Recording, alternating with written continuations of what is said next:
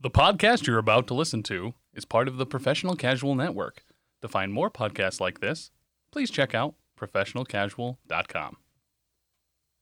The Professional Casual Network has gear. Check out teespring.com/store/professionalcasual for fresh new swag. Also, every month, we're going to be giving away any one item to a Patreon backer at the $5 tier or above. Check out patreon.com/professionalcasual for more information. Also, a special thanks to Built Bar for sponsoring the show. To get 10% off your order and to help support the show, use code ProfessionalCasual at checkout or use the link in the show notes.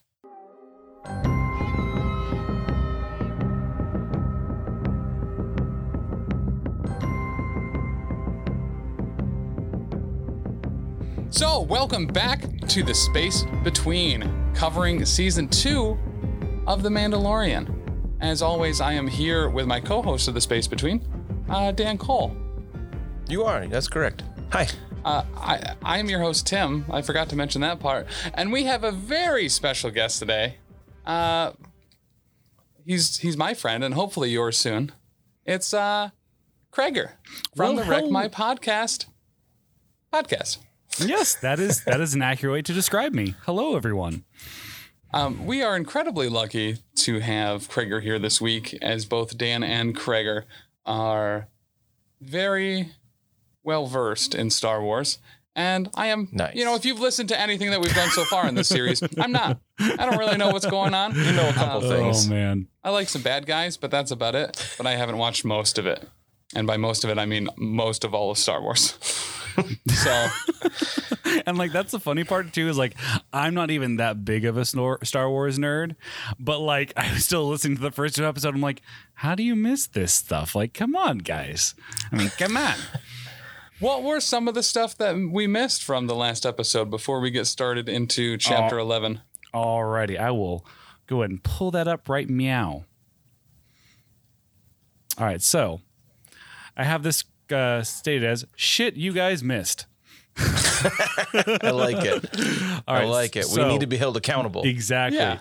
I didn't bother picking up the stuff on the first episode because you know that's past Kevin's problem. Screw that guy. So one of the big ones you missed was the X-wing. One of the X-wing pilots from episode 2. That was Dave Filoni, who was basically like. Oh, the biggest guy. Like he was in charge of all of the animated series. He should be in charge of Star Wars, period. Yeah, he's the second coming of George Lucas, basically. He's just like the best. And so he was the X-wing pilot, but also he was one of the X-wing pilots from the prison episode on season 1 where they shot and blew up everything. He was one of those X-wing pilots. So that's kind of a cool tidbit, you know. He also has directed some of the episodes. And you guys weren't really sure what bounties they were talking about, so they were referring to the prison episode basically when they're talking about all that stuff. So the bounties that are on the Mando's head are from that prison episode where he breaks in, and then they break out the one. What's that type of alien called? The one with the Twi'lek? Yeah, Twi'lek. Yeah. So when they break out one of the Twi'leks, but they're saying because we saw the security camera footage where you tried to save that one security guard, and then you also you got betrayed by them, and you also locked up a bunch of criminals who had bounties on them. So because you did this, we're gonna kind of look the other way. That's kind of what they were talking about. And also one last fun tidbit is, so when they say you tried to save that one security guard guy, so that security guard guy is that person is the voice actor for Anakin in all of the Clone Wars. Oh, that's cool. Yeah. Oh. A much better Anakin actor. Oh my God, the best. Dan, have you seen the last 4 episodes of the Clone Wars? Yes, of course. It's just oh my gosh. It was so good. Oh, the Siege of Mandalore. Oh, it's so good. Just, I get goosebumps thinking about it. It was just incredible. Very well done. And I'm not even that big of a Star Wars nerd, but man, I swear, so good. So episode 11 or chapter 11 was called the Heiress, right? Yes. And we open up the episode of them hobbling their way to whatever this planet is. Because obviously the Heiress is Baby Yoda. Yeah. They're just I assume they're just making their way downtown. walking out of fast the like gate, they're I homebound. assumed the heiress was. I assumed the heiress was this frog lady, like she was going to be some important frog queen. Yeah, I thought that was as well. how I took that title. We'll get into who the heiress is later. Yeah. So he's obviously hobbled a little bit. The spaceship isn't doing that great. Yeah. Woof. On a scale from 1 to 10, it's dog shit. And I mean, it's still space worthy, which is quite a feat, but yeah, barely. I would equate it to the little bag you have to pick up your dog shit with, but it's a bad one. And it's breaking while you're picking it up, and now you have dog poop on your hands. Like, yeah. Great visual for all y'all at home. So he's getting back into the atmosphere. Apparently the frog lady can understand him now when he tells her to like hold the throttle back and it needs to be held back the whole time or whatever so he can get into orbit. And I think they did a decent job of conveying he could not understand her, but she could understand him in the second episode. Yeah, I feel like it wasn't totally clear, and then that moment was like, oh, she definitely can understand him. Okay. Because like she'd kind of been doing what he had said, but she never like overtly reacted to what he said to let us know that, yes, she understands the common language, whatever they call it in Star Wars. I don't remember. See, for me, I feel like they did a good job because when she uses the robot to communicate with him, they're talking. So, and she didn't have anything on her ears. So I was like, oh, she understands him. Oh, right. That makes sense. Yeah. So he burns up the bottom of the ship a little bit, entering the atmosphere. He gets down there. The comms tower's yelling at him. And you're going too fast.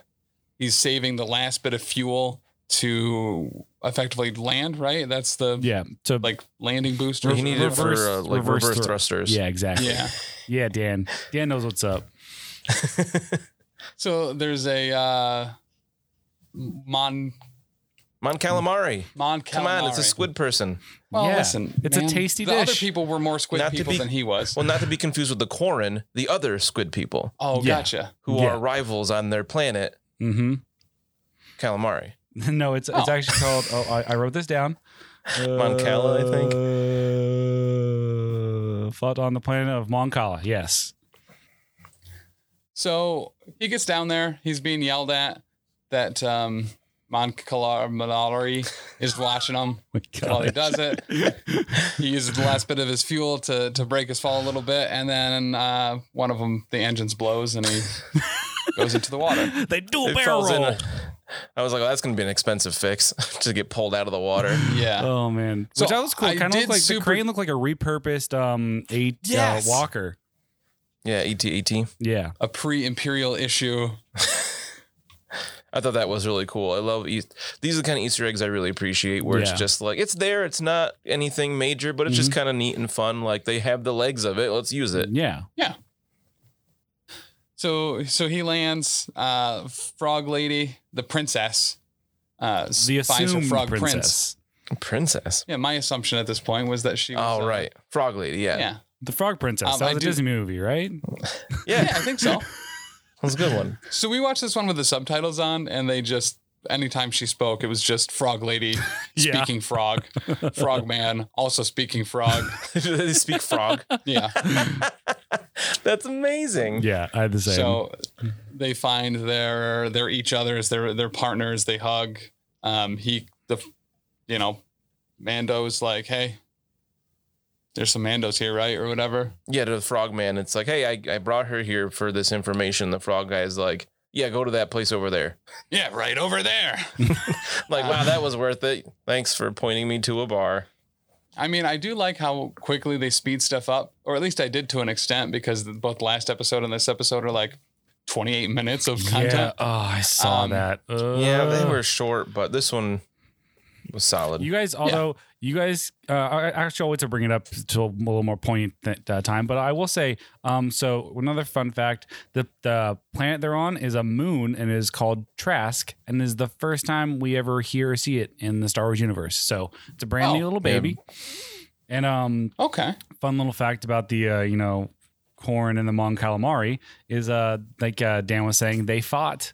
They're from the same planet of Mon Cal. Or Mon Cala, whatever. And they fought in season 4 of the Clone Wars, I believe. And we get to learn a lot about them there. It was a big long arc with them. They hated each other. Oh, rad. Okay. There's a cool shark guy. Also, remember in the first episode when Mando freaking like gets the one guy's feet, pulls him into the door, and cuts him in half? That was a Corrin. That was a Corrin. Oh. Yeah. Okay. So buttons. So he goes into the inn. He buys some chowder for the child. There's an octopus in it. There's a Mon Calamari. Don't play with your food. There's a Mon Calamari. Mon Calamari. Is it really calamari? Yes. I don't know why I'm forgetting that so much when it's so obvious. Maybe it's too obvious. It's a delectable dish. It really is. Yeah. Also, So, one more little fun fact that I'm going to probably just bug you more about. The money he pays for in the movie, in the show, right there on Mon Cal. It's a minor little Easter egg throwback to like in the first season when Chubbs gives him some money. It's the first time we see the money since he got it from Chubbs. Oh. Huh. Now, do we know exactly what type of money this is? Is this New Republic credits, which effectively is like subway tokens? Or it's Mon Calamari. Looks like gummy ice looking money. I don't know. Oh. Yeah, it looked weird. Looked like candy. Exactly. I got hungry for some calamari. I think it's just always referred to as credits in Star Wars, like non-imperial credits or something like that. Okay. They don't refer to it directly. I think later in the episode, he just refers to it as credits. Yeah. Okay. The only reason I bring it up is because I remember in Phantom Menace when Qui-Gon is trying to haggle with Watto. Mm-hmm. Yep. He's like, oh, well, I have Republic credits or whatever. And he's like, we don't use that here. Fuck you. Pretty much. And then he finger guns and moonwalks away. He passes his check, though. Yes. But so the Mon Calamari, takes the money and is like, yeah, I might know someone. We've seen some other Beskar. Yeah. I can never tell if it's a V or a B. It's a B. It is a B? It is Beskar? Yes. Oh, it is the best armor. Grr. Yeah. Best armor, girl. So he's like, yeah, we've seen some through here. I could probably find someone to help you out. He finds one of those Quarrel guys or Quarrel. Quarren. Man, just This is killing Voight it all today. over again. I was going to say it's Vaught all over again. Oh. He got that armor from Voight. But so the squid guy comes over. He's like, yeah, I can help you find him. He was really hard to understand. That also wasn't once like again, foreshadowing at all. Right. Yeah, right. Once again, I only knew he like chuckled when he said he could help him find him because of the subtitles. Yeah, I should have watched this one in subtitles. I didn't, and I kind of regret it because I didn't know what this guy was saying most of the time. Yeah. Like he sounds like he's underwater all the time, the Corrin do, but this one was exceptionally hard to hear. Plus, I was watching it with my daughter Lily, and she just kept talking about things, which I was glad that she was getting into it, but she was just talking too much, and I was like, just I need to hear this. Shh. Yeah. I just thought I was watching Pirates of the Caribbean for a little bit. He definitely had that David vibe Jones. for sure. They had a more pronounced beak though, which I actually really appreciated. Yeah. And there were a lot of them in this episode too, so they certainly. We all know how much you like a good beak. But so he says it's a couple hour sail, like should be not a big deal, but it's going to cost him a bunch anyway. So he probably pays them, gets on the ship, and they head off. As they're just kind of like fishing about, doing their fish stuff. He's like, "Hey, have you ever seen what was this thing called? This monster?" Mama something mono. Oh, I just read it the other day. I didn't bother to write it down. Didn't think it was that important. It's like a kraken. Yeah. Yeah. It's got a big mouth. He's talking about like, oh, have you ever seen one of them feed this? The kid will probably be interested in it. Come on, bring the kid over here. Hey, where's the kid? You should show him this. Hey, where's that kid again? He should probably look at this. Oh man. So they go to feed him, and when it starts to bubble boil, toil and trouble, he just hits the carriage with a stick, knocking it into the water, and this monster eats the child. The episode ends. The child dies, and it was a good series while it lasted. I felt it was a really short episode. It was just a shocking ending that was like there's no resolution to the plot in any way, shape, or form. Just the child's dead, and now we got to wait till next year. Yeah, and then R2-D2 wakes up in a bed from a cold sweat. He's like, he pulls the blanket aside, and C-3PO's head is right there. Yeah. Oh my God. And the arm is on the nightstand, the red one. So. Oh man. But yeah, so he dives in. They try to trap him, and it looks like he's in quite a bit of trouble until you could say it's a trap. Yes. Unfortunately, there wasn't a Mon Calamari there to warn him. Yeah, it was a trap. I think even Danny said that when we were watching this, when they hit the baby, the child in, and then Mando dove in after him, and they had the gate closed, and she was like, "Oh, it's a trap!" And I was like, "I'm so proud of you," because she's not a huge Star Wars people, but she's seen more than Tim. Yes, yeah, easily. Also so apparently, I went back the other day. Tim doesn't watch good movies like Back to the Future either, but that's another subject. So I have seen Kung Pao like 35 times. Fair. Have you watched it? Have you watched it listening to their actual dialogue? Yes. So funny. Okay. It is really good. Oof. It's got to be interesting. It's different. It's jarring. He's like, it's so funny. He's like, ting tang, walla walla bing bang. It's as jarring as like trying to record an episode where there's an echo on your audio so that you hear everyone like 3 seconds later, and it throws you off and prevents you from saying Mon Calamari. Welcome to the Wreck My Podcast. But so he dives in there, he gets closed in, it's a trap. And then lasers. Lots of lasers. Yellow lasers, big lasers, fast lasers, slow lasers, even lasers that blow through snow. But he gets saved by some Mandos. Oh, man. Some sweet blue armored Mandos, which if you've watched the Clone Wars or Star Wars Rebels, you would immediately recognize as the Night Owls. And Bo-Katan. The first character we've had go from purely animated to live action. Yes. And little fun factoid. So Bo-Katan is played in Mando by Battlestar Galactica actor Katie Sackhoff, who voiced Bo-Katan in all of the animated series. So like they like got some like really good like what's the word? Continuity. There you go. Yeah, I like that a lot, that it's the same actor that played her on the animated versions. Yeah, it's funny. So like when she takes off her helmet, I'm like, oh wow, she looks a lot like the animated character. That's cool. And then after I finished watching, I looked up, I'm like, oh, that's because the animated character was probably made to look like her because she voiced her. So wow, sacks off to her. I knew you were gonna make a sack off joke. You're just waiting to make that terrible joke. Yeah, I've just been sitting here being like, what was the setup again? I still have the joke. I'm gonna throw her anyway. There was no setup. I don't know how canon this is, because once again, we've heavily established that I have no idea what I'm talking about on the show. But when they have the interaction and they take their helmets off, he's like, you're not Mandalorians. Where'd you get that armor from? You obviously stole it. You're showing your face. Yeah, man. And they say that he was a child of the Watch. Mm-hmm.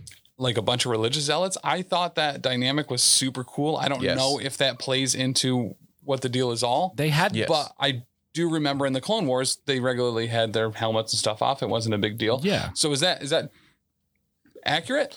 So this has been a point of contention for a lot of fans of the show, where it's like, why is he so obsessed with taking the helmet off? That's never been a thing for Mandalorians before. So people thought that was a big plot hole, that it was just like, oh, they're just changing it. And then this established that, no, he's just a different sect of Mandalorians who have this, their way. And he's now learning that his way isn't the only way of Mandalorians. Well, really, those people are more Mandalorian than he is, because he's a foundling, because he's not like Mandalorian by birth. He was brought into their fold. Yeah. He's not from the planet of Mandalore. But yeah, in the Clone Wars and Rebels and stuff, we've seen Mandalorians take off their helmets all the time. Mm-hmm.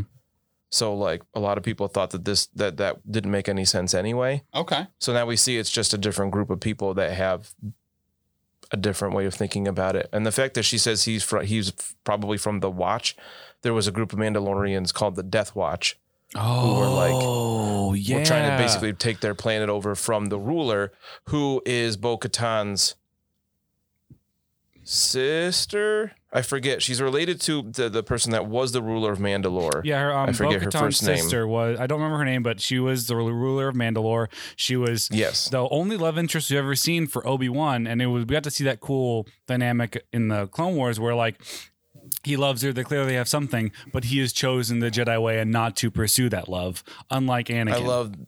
I love their relationship in the Clone Wars. They do a really good job where like it's obviously painful to Obi-Wan that he can't have this relationship because they go together so well. But so she's the heiress because she's actually the heiress to Mandalore.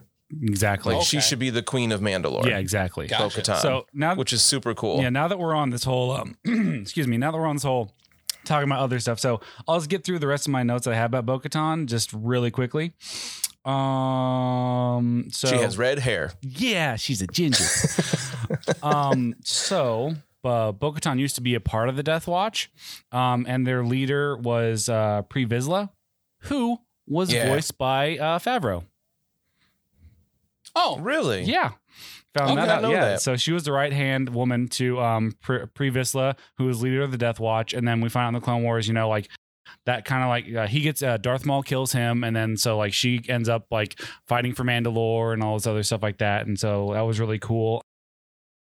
And also, we don't really see much about Bo-Katan much after that in the Clone Wars, and then also she comes into Rebels for like a small arc, but it doesn't really close the arc. It just leaves it open, so we don't really know. So I'm excited because we actually are going to get like a real closing or just more information on her story, because clearly she's coming back in this season. Because one cool thing is they talk a little bit, we haven't gotten there yet, but she talks about the Darksaber. And so the last time we see the Darksaber before, so we saw the Darksaber in the ending of season 1 Mandalorian.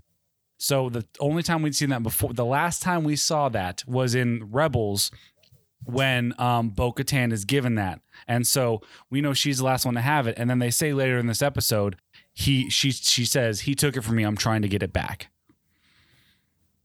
Right, and if we know that she's talking about the Darksaber, so it's going to be a real big MacGuffin for this season, which I'm fine with because the Darksaber's fucking cool. So cool. What is the Darksaber? It's what Moff Gideon had at the end when he cut out of the TIE fighter. It's a black lightsaber, but it's made differently.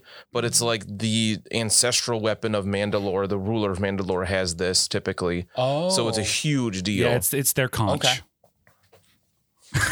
So now was that evident at the end of the last season when he used the Darksaber to get out? Were people like, "Oh my God, that's the Darksaber," or did they just think it was a black? No. There's only one black saber like that. Nothing else looks like it. It is super unique. Okay, that's actually super. Yeah, cool. I freaked out in that scene when he cut out the TIE fighter. I was like, "Oh my God, he has the Darksaber!" And Danny was like, "What the hell are you talking about?" I was like, "This is a big deal." Straight 6 to 12 right there, bud. So.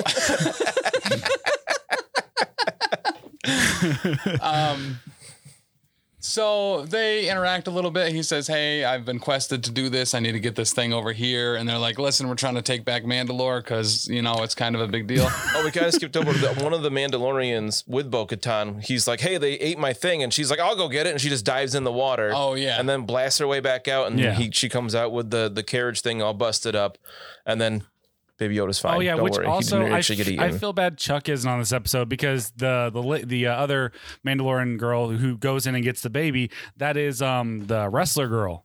The person he's been freaking out about. Yeah. What's her name? That I've never heard of before. Now it was her that was in like the dark cloak towards the beginning of this episode, right? When he first lands. So okay. Yeah, so she's a wrestler girl. I believe she's related to Snoop Dogg.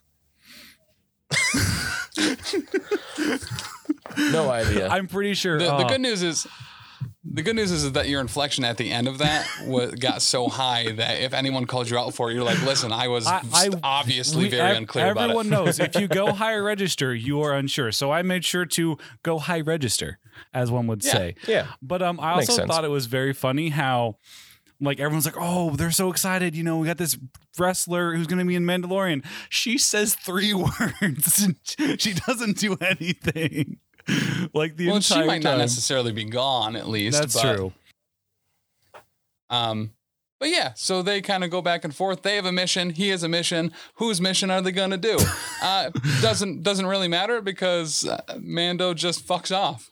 He's just like, well, you guys have your masks off, and I don't like that. I got a motorcycle to steal. Yeah, I'm like, Wolverine's really hard right here. Oh wow! I mean, Really they're not hard. like an established team for him. Yeah. I understand he's upset because these are the people he's been looking for, and they're not in a position to help him at all. Right. Like, yeah, they're Mandalorians, but they don't really offer him much. No, and Now, is this where they had the conversation about Mandalore in general and how the Empire Not made yet. sure? no, Okay, that's later. But also, I do want to say, you guys kind of ruined the Mandalorian a little bit for me because you said it's You're basically basically a role playing game, and he has to do a bunch of side quests. And like ever since then, I'm like, oh, this is a side quest. God bless America. What the heck? And now it's ruined. And like as soon as like, hey, will you help us? Like, yeah, I'll help us. I'm like, oh, side quest. So he jetpacks back to shore. The Mandos blow up the ship as they fly up into the that. sky, which was actually super cool looking.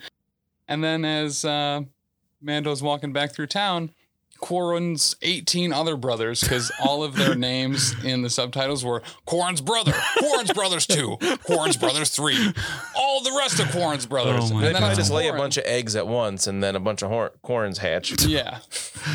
So they're there beaking around in the shadows, waiting for him to come out. And they go to mess him up, and they're like, "Oh, you killed my brother." And he's all like, "Which one? Quarren 1, 2, or 3?" And then the Mandos come back again, almost like they didn't leave at all. Almost like they were following him. Yeah, Because they still wanted to talk to him, and he just fucked off. that's true. Like a good leader, State Farm was there. Oh, you beat me to it. But as they're like, "Oh, you killed my brother," the other Mandos come back, and he's like, "Wrong, I killed your brother." Dude, it's like she's right No, here. I am your Holy brother. cow. And then they kill 18 more Quarren. With no problem. Just blasting everywhere. Like, these three Yeah. Mandos are quite efficient. Dude, Tim, you In do their a murdering. great Bo-Katan, I gotta say. Well, I've really studied the source material a lot. So He's classically trained, don't you know? He's a voice actor. Yeah. So I actually forget what happens here. Well, he's like, then they have that talk on top of, they go back to his ship because it's like, all right, you saved me again. I guess I'll talk Well, they to go you. to the bar, the inn, right? Because they get some food and she's eating octopus. Oh, true, and true, true. I think she even says like, "Can we buy you a drink at least?" Yeah, And he's just yeah, like, I guess my motorcycle's broken, so At this point, Lily was like, well, how does he eat if he never takes off his helmet? And Danny said, Straw. he doesn't. I said, he only does it in private. He just has Jamba Juice Like, he through a has to be straw. by himself. Well, there was one That'd be point obnoxious. in the first season where he took off his helmet, right? Because he put it when he's on that like jungle planet helping the lady that was in the Deadpool movie as the strong Cara girl. Dune. Cara Dune. Mm-hmm. He like sets the helmet on like the windowsill at one point while he's watching her and the kids play with the child or something like that. Yeah. So I assume that's the only time he's eaten in the entire series. No, it's very simple. He just has Jamba Juice and he uses a straw. Just goes up underneath his Yeah. helmet. I mean, makes a lot of sense. Yeah. Maybe he's photosynthesis. He doesn't have any skin He exposed. is photosynthetic. Photosynthetic? Yeah. Maybe he's chemosynthetic and he can just manipulate things that are in the air. He's cancer? That makes a little more sense. Sure. That sounds like words. Chemosynthetic, you make your food from chemicals around you. Oh. And I guess So he's like an so alchemist. chemo eats cancer as well. Sure. The Alkalorian. The alkaline Norian? No, that doesn't work. But so this is where they kind of get into some of the more gritty details, I guess, about what their plan is. And there's a freighter. The Imperials are getting a bunch of weapons on it. They want to heist those weapons so that they can take back Mandalore. Mandalorian's pretty much just like, everyone who goes there dies. It's stupid. Don't do that. And now this is where they talk about the Empire kind of. Yeah, it's kind of cool. So they're showing how we think he's so knowledgeable and like he really doesn't know a lot about the home planet of Mandalore. How he's like, oh, everyone who goes there dies. And it's like, no, that's just more like spooky wives' tales that your little cult says, it's not true. Like, so I'm really hoping we get to find out more about that. Maybe even a Darth Maul little in there. That'd be pretty cool too. I would love that. I hope they actually go to Mandalore at some point. That would be so here. cool. But yeah, seeing Darth Maul in the show would be fantastic. Ray Park needs some work. So they mentioned that the Empire did something. What did they do to Mandalore to make sure no one can control it? Is it a wild jungle planet or something? Is that why it can't be controlled, or what's the deal? We don't really know at this from point. From what we saw in the Clone Wars and stuff and Rebels is so the Empire kind of put in power like a puppet person, and like kind of controlled Mandalore, and like was the whole thing with Mandalorians is they don't have weapons, they don't have wars, they don't fight on the planet. So it's very easy for someone to come in like, hey, it's mine now. And they're very much like, we are always peaceful. And so the whole dichotomy of fighting and stuff like that. So it was taken over by other people. Then they came to power and had like weapons and stopped people from coming in and out of it. And then, there was a whole battle of like the real Mandalorians trying to get it back and like the fake Mandalorians, and then Darth Maul's thrown in there to like control people and like try and find Obi-Wan Kenobi and all that other fun stuff. Okay. Dan, did I do a good job? That was pretty, yeah. But that was the only thing with it is it was like 20 years or more before the events of The Mandalorian. In that time, there was something called the Purge happened. Oh, yeah. She talks about, but we don't know, as viewers, we don't know anything more about that. Because last time we saw anything with Mandalore was Star Wars Rebels, which was still quite a ways ahead before the events of this show. Well, I believe because Rebels takes place just before Episode 4. Well, I believe they talk about the Purge, because isn't that the flashbacks to when Mando was a kid? He's on Mandalore during the Purge, and then he gets saved. I believe that's what they're saying. He was not Mandalorian, but he was on Mandalore. Maybe I could be wrong. Was he? Well, because the Purge is something that happened after the Clone Wars. Mm-hmm. So we know Mandalorian. Din Djarin? Din Djarin, yeah, is his name. We know that when he got saved by the Mandalorians was during the Clone Wars, because there were droids, their B2 battle droids. So like I believe the Purge is something that happens either during the events of episodes 4, 5, and 6, somewhere in that area between the Clone Wars and the destruction of the second Death Star. Yeah, Tim, did you want to talk about the little timeline research you were looking into, or do you want to do that later? We will when we get to that part. Gotcha. But yeah, so we did look heavily into the timeline and when years and stuff take place. So Star Wars Rebels takes place at what? 0 to 5 APY or ABY? BBY. After the Battle of... Well, BBY is previous to the first Death Star. Yeah. Star Wars Rebels is BBY. Yes. Yeah, sure. A New Hope is 0 BBY. Was it? I thought it was 0 to 5. No, so... Rebels it happens 5 years before. Rebels, yeah. Oh, Rebels okay. is Episode 4. Oh, it's -5 to 0. Yeah, yes. -5 to 1. So... To 1. -5 to -1.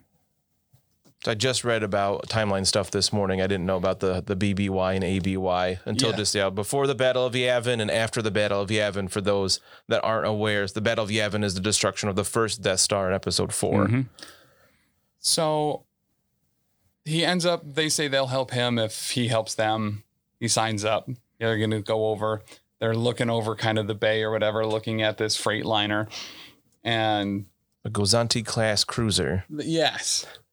And so there's like a big deal about how after they take off, they have to get out of the harbor before they're able to lift off. So they have a window in which they can get on there, take over the ship before it takes off into orbit where it can go into hyperspace. Yeah, exactly. So they just set off and do it, really.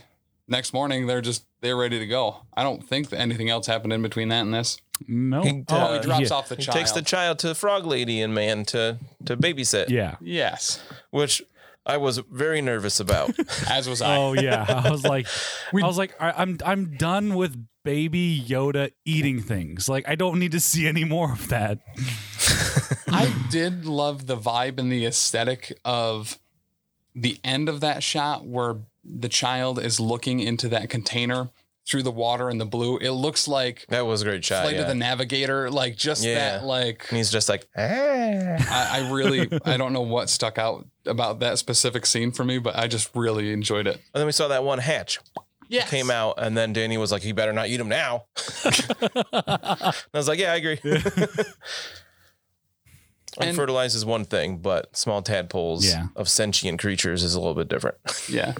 The important thing is that the Mandalorian is establishing babysitters among multiple sectors and planets. Yes. He needs that because he's always in dangerous situations. Yep. Daddy Daycare, Star Wars edition.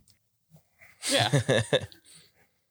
So then he goes off and they go over there, and we get a really cool scene of them busting in and taking over this ship, throwing some stormtroopers. Man, these Trek wars are difficult to keep track of. Right? I believe they're Starship Troopers. Oh, yes. I did really appreciate the making fun of Star Troopers so they can hit the side of a bantha. Yeah. It's like, yes, I'm glad they finally acknowledged that in universe that the Stormtroopers are universally terrible shots. Exactly. So they get over there, they punch some dudes off, the alarm goes off, they go in, stab some dudes. It's actually a pretty cool action scene. Now, this is not the first time we've seen stormtroopers in this. Vought troopers. This is not the first time we've seen Voight troopers in this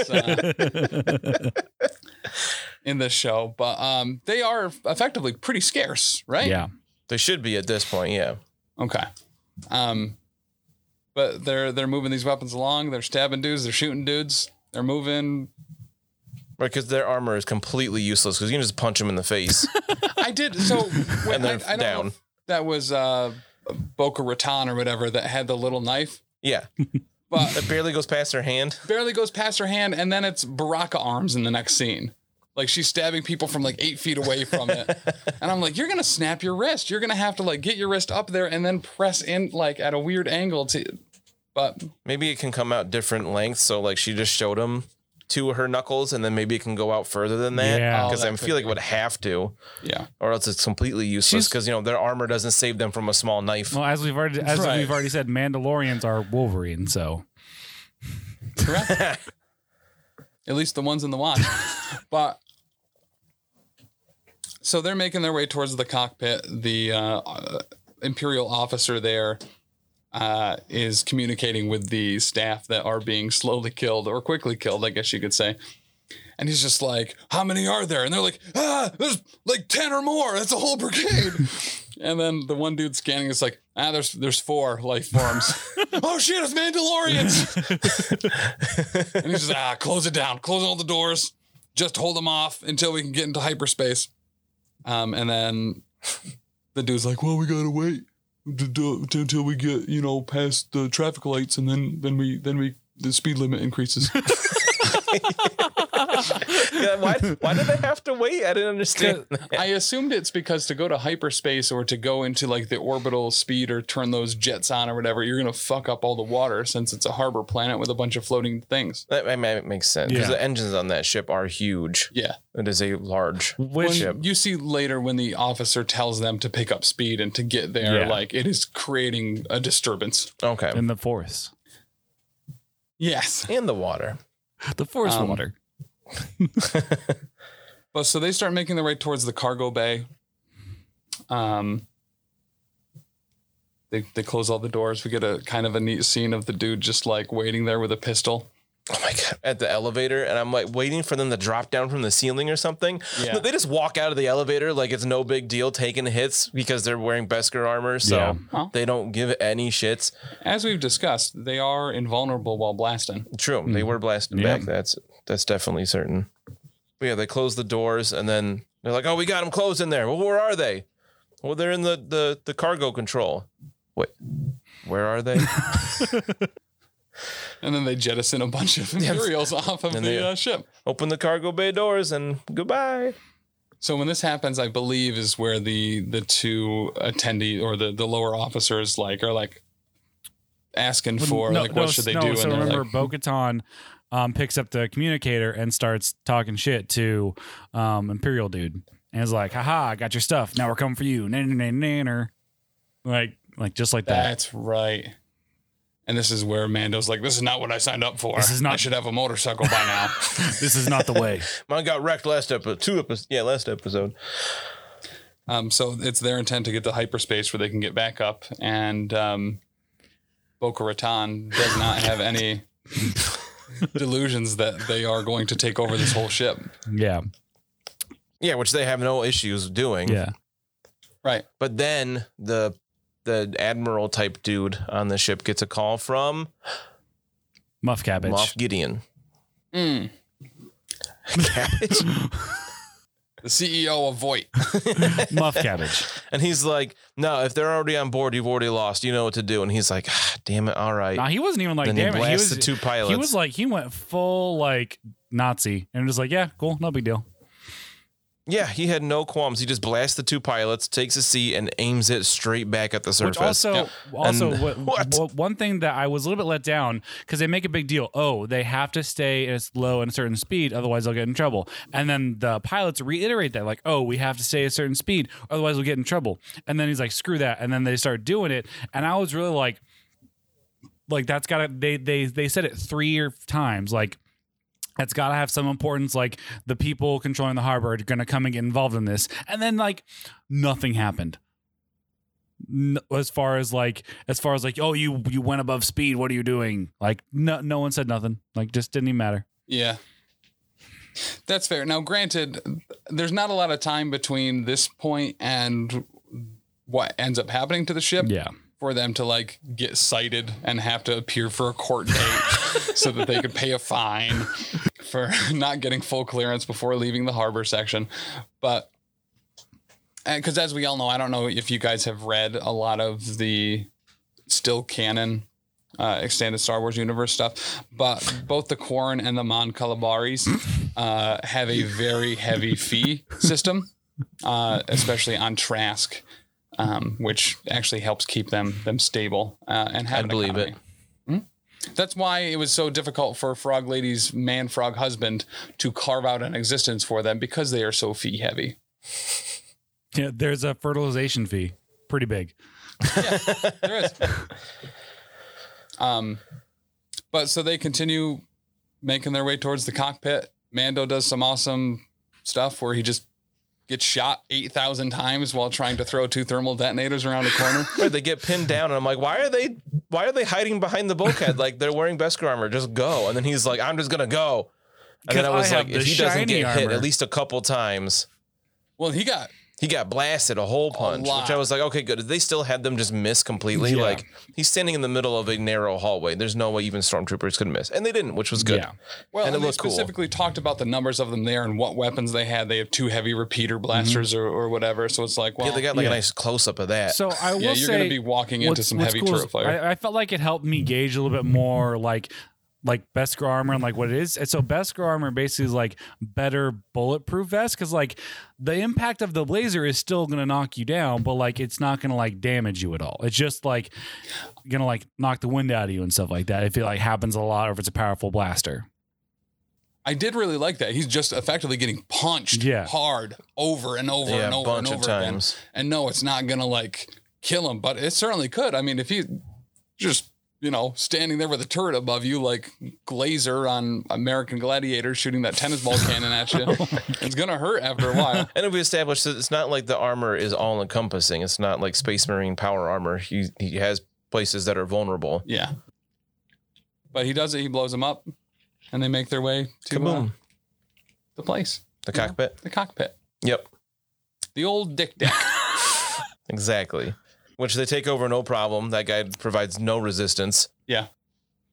Boca Raton has a little back and forth here with the guy about where the Darksaber is. And he's all like, I don't know if you knew this or not, but I have a battery in my mouth. Yes. They say don't put batteries in your mouth, but I did put a battery in my mouth. And then he bit the battery, which he was also told not to do. But especially, I'm trying to remember what happened to him. But yeah, he did. I will say, like, I was all like, not cyanide capsule. I was like, are you really gonna like do space cyanide? But like, they made it like kind of cool and like electricity style. So I'm like, all right, that's not as bad. Yeah, it was pretty cool. And just showed how fanatical the Imperials have become. It's screaming like Nazi. Yeah. Listen, not only Nazis can kill themselves with cool tooth batteries. I mean, they've always been space Nazis, but like, I feel like in the original movies, they never would go so far as to I can't remember another instance where they would literally kill themselves for the Empire like that. Darth Vader would just kill him. Darth Anakin. Yeah. They don't have Darth Vader anymore, so they got to rely on zappy cyanide batteries in their mouth. Just imagine Darth Vader's itinerary on a regular basis. It's just like, I got to go just kill these guys because there's got to be a better way.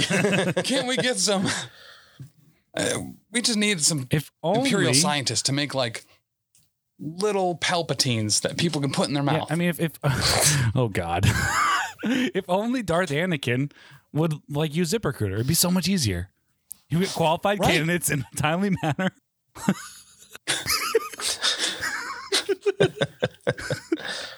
Oh man.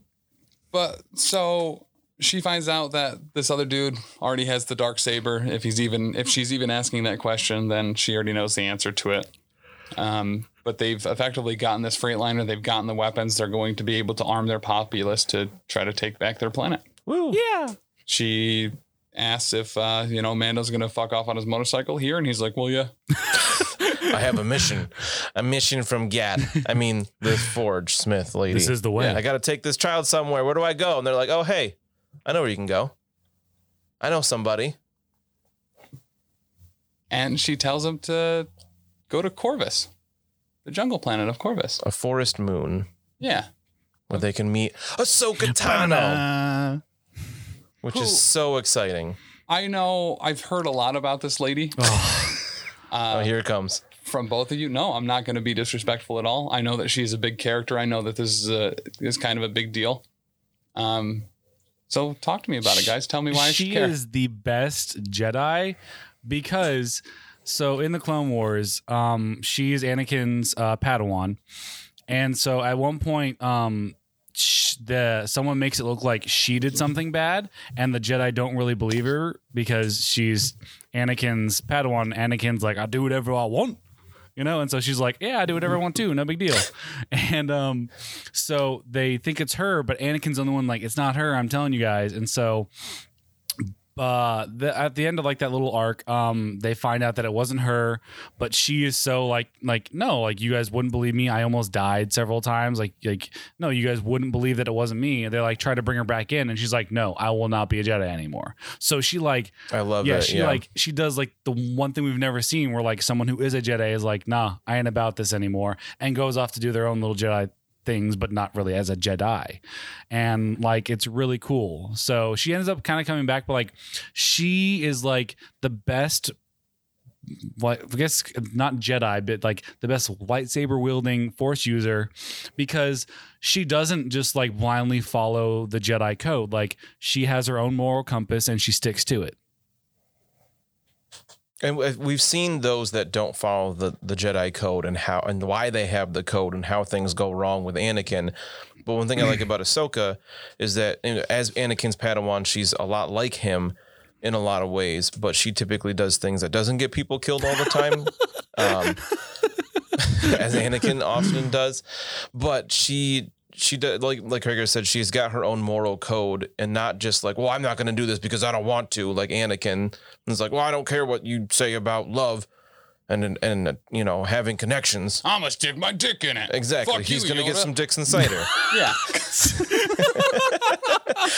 But with Ahsoka, it's more like, well, I want to do the right thing, and if the code doesn't allow me to do the right thing, then I'm not going to follow the code. And the whole, like, she was excommunicated.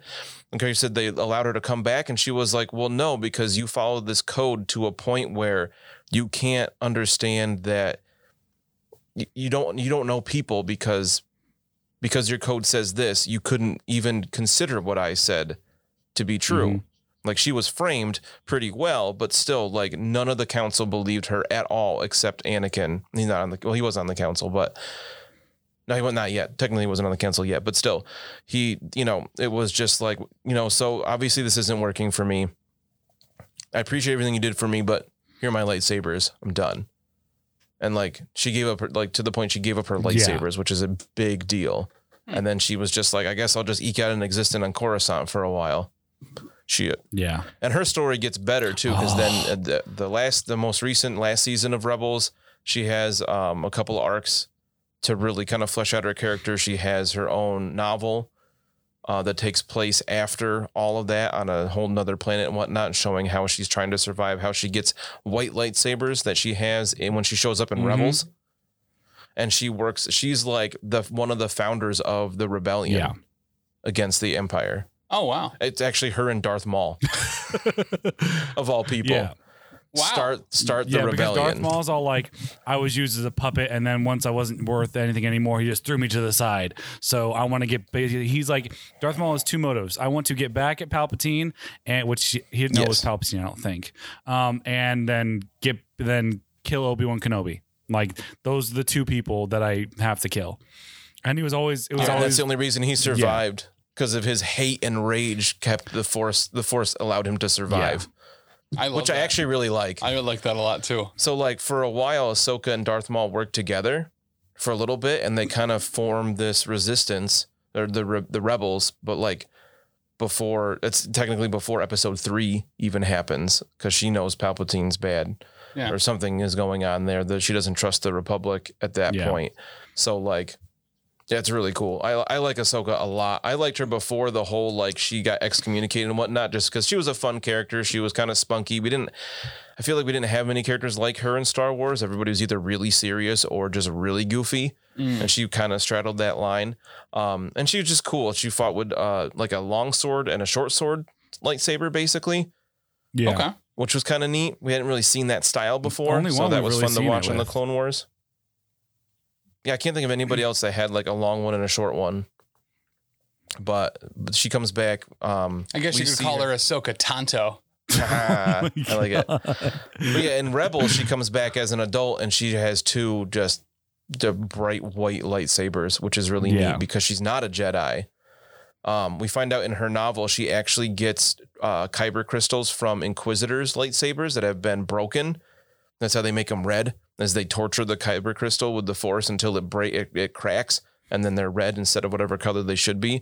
And she heals these kyber crystals, so they're just like pure Force energy. That's why they're white. That's badass. She's awesome. Yeah, she's so cool. The best. Which like Rosario Dawson, I think will play a great Ahsoka Tano, but I am a little bummed they didn't give the voice actor the opportunity. Like, the worst part is they didn't even she didn't even get to audition. Yeah. Which is weird that they did it with Bo-Katan, which just makes perfect sense. If the actor looks anything like the character, just do it. Like they already have played that role. Ahsoka Tano is is she Twi'lek, or no? She's different. No, Togruta. But she's gonna have a bunch of different like makeup and other stuff like that. So like it doesn't even matter if she looks like her or not. Like, and she does. I think her name is Ashley Eckstein. She's Ahsoka. Incredible. Like she would be fine. She's a great voice actress. But I like Rosario Dawson a lot. I think she's going to be awesome as Ahsoka. I'm just excited to see her in live action. I hope that she actually gets some moments with the white lightsabers. I think that would look awesome on this show. Yeah. But yeah, so the fact that they even just name dropped her, I was like, fanboy. I will say, like, as far when they said Rosario Dawson, I was all like, oh, that actually kind of makes sense. Like, I don't know why, but like, I feel like it just fits very well. Yeah. So before the episode, Kreger and I were looking at some timelines and doing some math to figure out how old Ahsoka Tano would most likely be if she is actually going to be featured in The Mandalorian. So if she was 14 in 22 BBY, which is when Attack of the Clones and the Clone Wars series takes place. Okay. Oh, we have hard numbers there. That's good. Yeah. And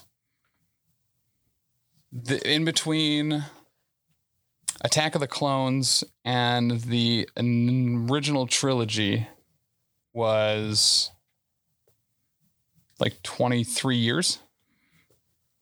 Right. Well, if it was 22 BBY, then yeah. Because the fourth movie, A New Hope, is 0 BBY, and Star Wars Attack of the Clones is 22 BBY, and the Clone Wars series is 22 to 19 BBY. Right. So okay, so we did a whole bunch of math, and then Kreger found a different thing that was just said when each thing happened and their years. So it was like, we did all this shit, and we kind of thought that she would be around 42 Okay.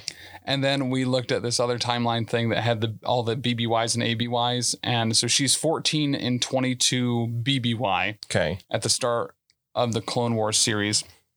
And then Mandalorian season 1 takes place in 9 ABY. Okay. So, which would put her at like 45. Right. Cool. Okay. Yeah. That makes sense. So initially I was like, how old is this fucking bitch now? Like, how long has it been? And it's like, well, she was 14. She's in her mid 40s. Yeah. Seems like fine. Yeah. She's not like, I think Togrutas have a long lifespan but also, as well. as I'm we not know, positive, like, but I feel like they with, do. With Jedi and Sith, like, age doesn't really matter. You can still be like a badass. Yeah. Yeah. No, Yoda was 900. I do like a lot of the stuff I've seen about how Yoda didn't retire to Dagobah because, it was some super force sensitive planet. It was because he was the apex predator. And when he died, the whole planet sang. Yeah. Because they didn't have to live in fear of Yoda anymore. I do love this stuff with Baby Yoda eating all those weird things. It's kind of like every time he does it, it's kind of like a callback to episode 6 when Yoda asks Luke, how does he get so big eating food such as this when he has like a protein bar? Yeah. He's just like, like, why don't you just want to eat this frog over here? But yeah, so he goes back. They say that, he has an open invitation to come back and join them at any point. But now he knows where to go. He goes back to the frog pad. The child is playing with a tadpole in a bowl. Can we call it the lily pad? Yeah. He picks up the child who does not want to leave that tadpole. I was expecting him to eat it I was any gonna get so mad if he ate the tadpole. I'm all like, we don't need to see any more untimely Baby Yoda eating things he shouldn't. Like, it's done. Yeah. Let it die. So do you think Baby Yoda was upset to leave because he was having fun? Or was it because he wanted to eat that tadpole? I hope. I could see it either way. I hope that the kind of feel I got was these frog people have like kind of taught Baby Yoda like, hey, you don't need to eat these. Like, fish are friends, not food. So like, I'm hoping that like that kind of thing, because like I felt like if Baby Yoda was going to try and eat the tadpole, it would have happened. So I feel like they kind of schooled him up a little bit on like not eating people's children etiquette. Yeah. Right. Oh, I want to jump real quick with the timeline stuff. I was reading an article today. I don't know. I never realized it. Never thought about this before. But the child is older than Din. Oh. Well, I mean, that doesn't surprise me. Right. I once I read that, I was like, oh, well, yeah, they said he's 50 years old. But like, so the child was actually around during like episode 1. Yeah. Yeah. So the timeline works out. It could actually be Yoda and Yaddle's kid. Is it confirmed that Yoda and Yaddle had a kid? No, not by any means. We don't even know if Yoda and Yaddle had any kind of relationship other than they were both on the council. Oh. And we only know Yaddle's female from like source books about the first movie because she's like in 2 shots. Well, if he's 50 years old and we've established that Ahsoka Tano would be 45, then he was around for the entire prequel trilogy. Yeah, somewhere. Yeah. Wow. Okay. Kind of interesting. I guess not the whole thing because there's a pretty big jump in between episode 1 and episode 2. It's like 10 years or so.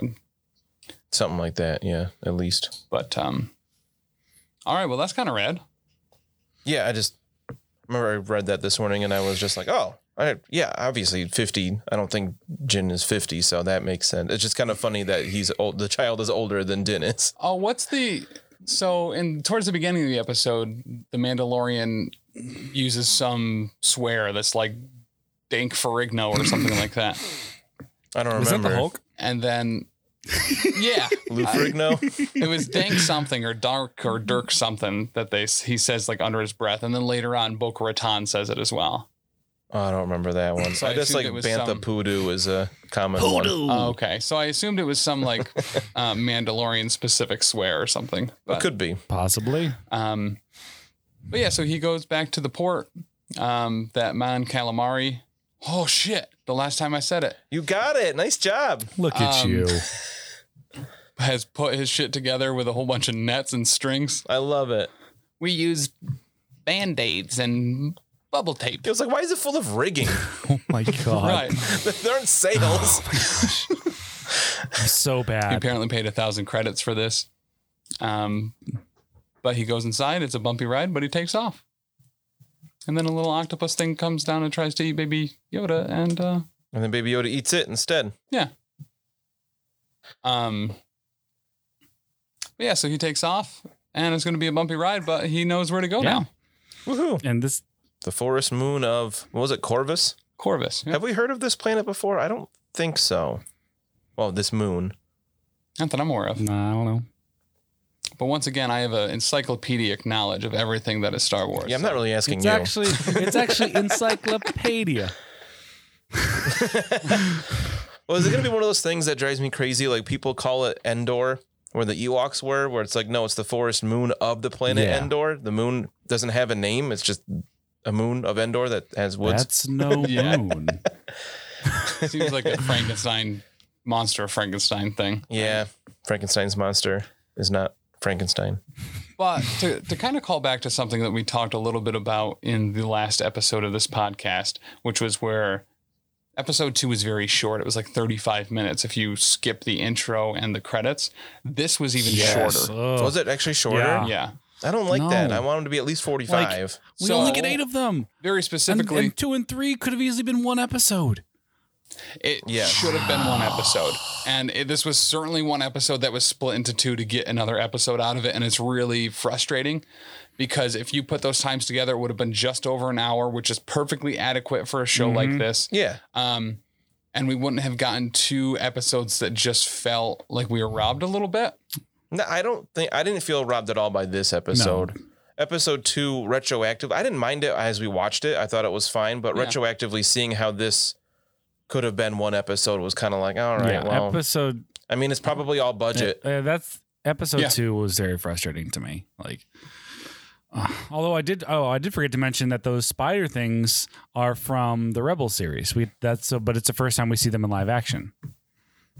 Oh, Are they the same? Because Yes. the ones in the Rebels were super tough. Yeah, these ones. They're the video I watched said they are the same. They have the same name. Oh, okay. Interesting. that's cool. But yeah, overall, I don't know. I feel a little jilted that these really should have been one episode. It could have, especially, I don't know. It's on the cusp, but I really hope that the remaining 5 episodes of this season aren't the same. Half an hour feels like a jip, especially after coming from The Boys season 2, where every episode had so much shit in it, and they Yeah, were seriously. like all hard 50 to an hour or more. So Yeah. good. So it would seem like a waste overall to have some cool monsters and cool special effects at a heavy cost of both episode length, content, and quality. Not that like I didn't have any issues with either of these episodes outside of their length, but I mean, come on. I mean, this is like the selling point for Disney Plus Yeah. right now is Yeah. The Mandalorian. Like, Everything else has been pushed Wait, because we yeah. were supposed to get WandaVision this year, and it's now January. yeah, I mean, it only got pushed back a month or less, but still. I mean, it got See, pushed back 6 I- months and then another I month. disagree. I there. feel like everyone got Disney Plus for Luck of the Irish. I don't even know what that It's a is. Disney. It's a Disney original movie they always used to play. Oh, Oh, gotcha. okay. I thought they got it. Now, granted, Hamilton being on there was Yeah. awesome. Yeah, that was a big one. Mandalorian season 1 was Oh, baller. so good. 2, we'll see how it pans out, but probably overall will be positive. I think it's gonna, especially now that the plot is picking up. Yeah, just having Ahsoka, but now that the plot is picking up a bit more focused, I think will help it a lot. As long, like you said, as long as it's not like the monster of the week kind of thing, Gosh. Right. which this episode didn't feel like, because it felt like a continuation of chapter. But it was 10. also Correct. like, we have a side quest. Like that was just like, That's what it's going to be.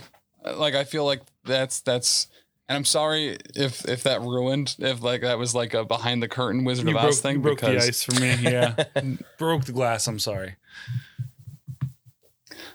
But yeah.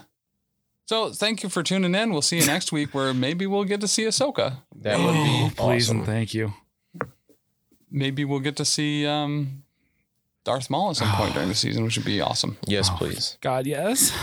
But once again, this was The Space Between, covering season 2 of The Mandalorian. Special thanks to my co-host Dan Cole, author of Lanny, Girl Without Fear, as well as the GM of A Grim Podcast of Perilous Adventure. You can check out both of those things here on the network. One on the Big Fiction Energy Podcast, which is a audio drama where we read Dan's book, Lanny, Girl Without Fear, as well as A Grim Podcast of Perilous Adventure, which is a Warhammer Fantasy Roleplay 4th Edition actual play. We play Warhammer. It's just like any other actual play that you've seen for D&D, except it's with Warhammer. Different setting, a little bit more narrative, significantly more deadly. And Krager from Wreck My Podcast. Check them out at Wreck My Podcast, wherever you get your we're on YouTube, Apple Podcasts, Spotify, Stitcher, all that stuff. And and unlike some other podcasts, we're popular in America, so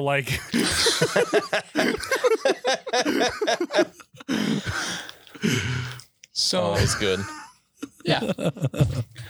But yeah, make sure to check out everything else here on the Professional Casual Network, professionalcasual.com. Monday nights, we stream Marvel Crisis Protocol live from Bearded Dragon Games and Comics. You can check that out at twitch.tv/professionalcasual. We have a ton of other stuff on the network. Elite 8 Showdown every Friday.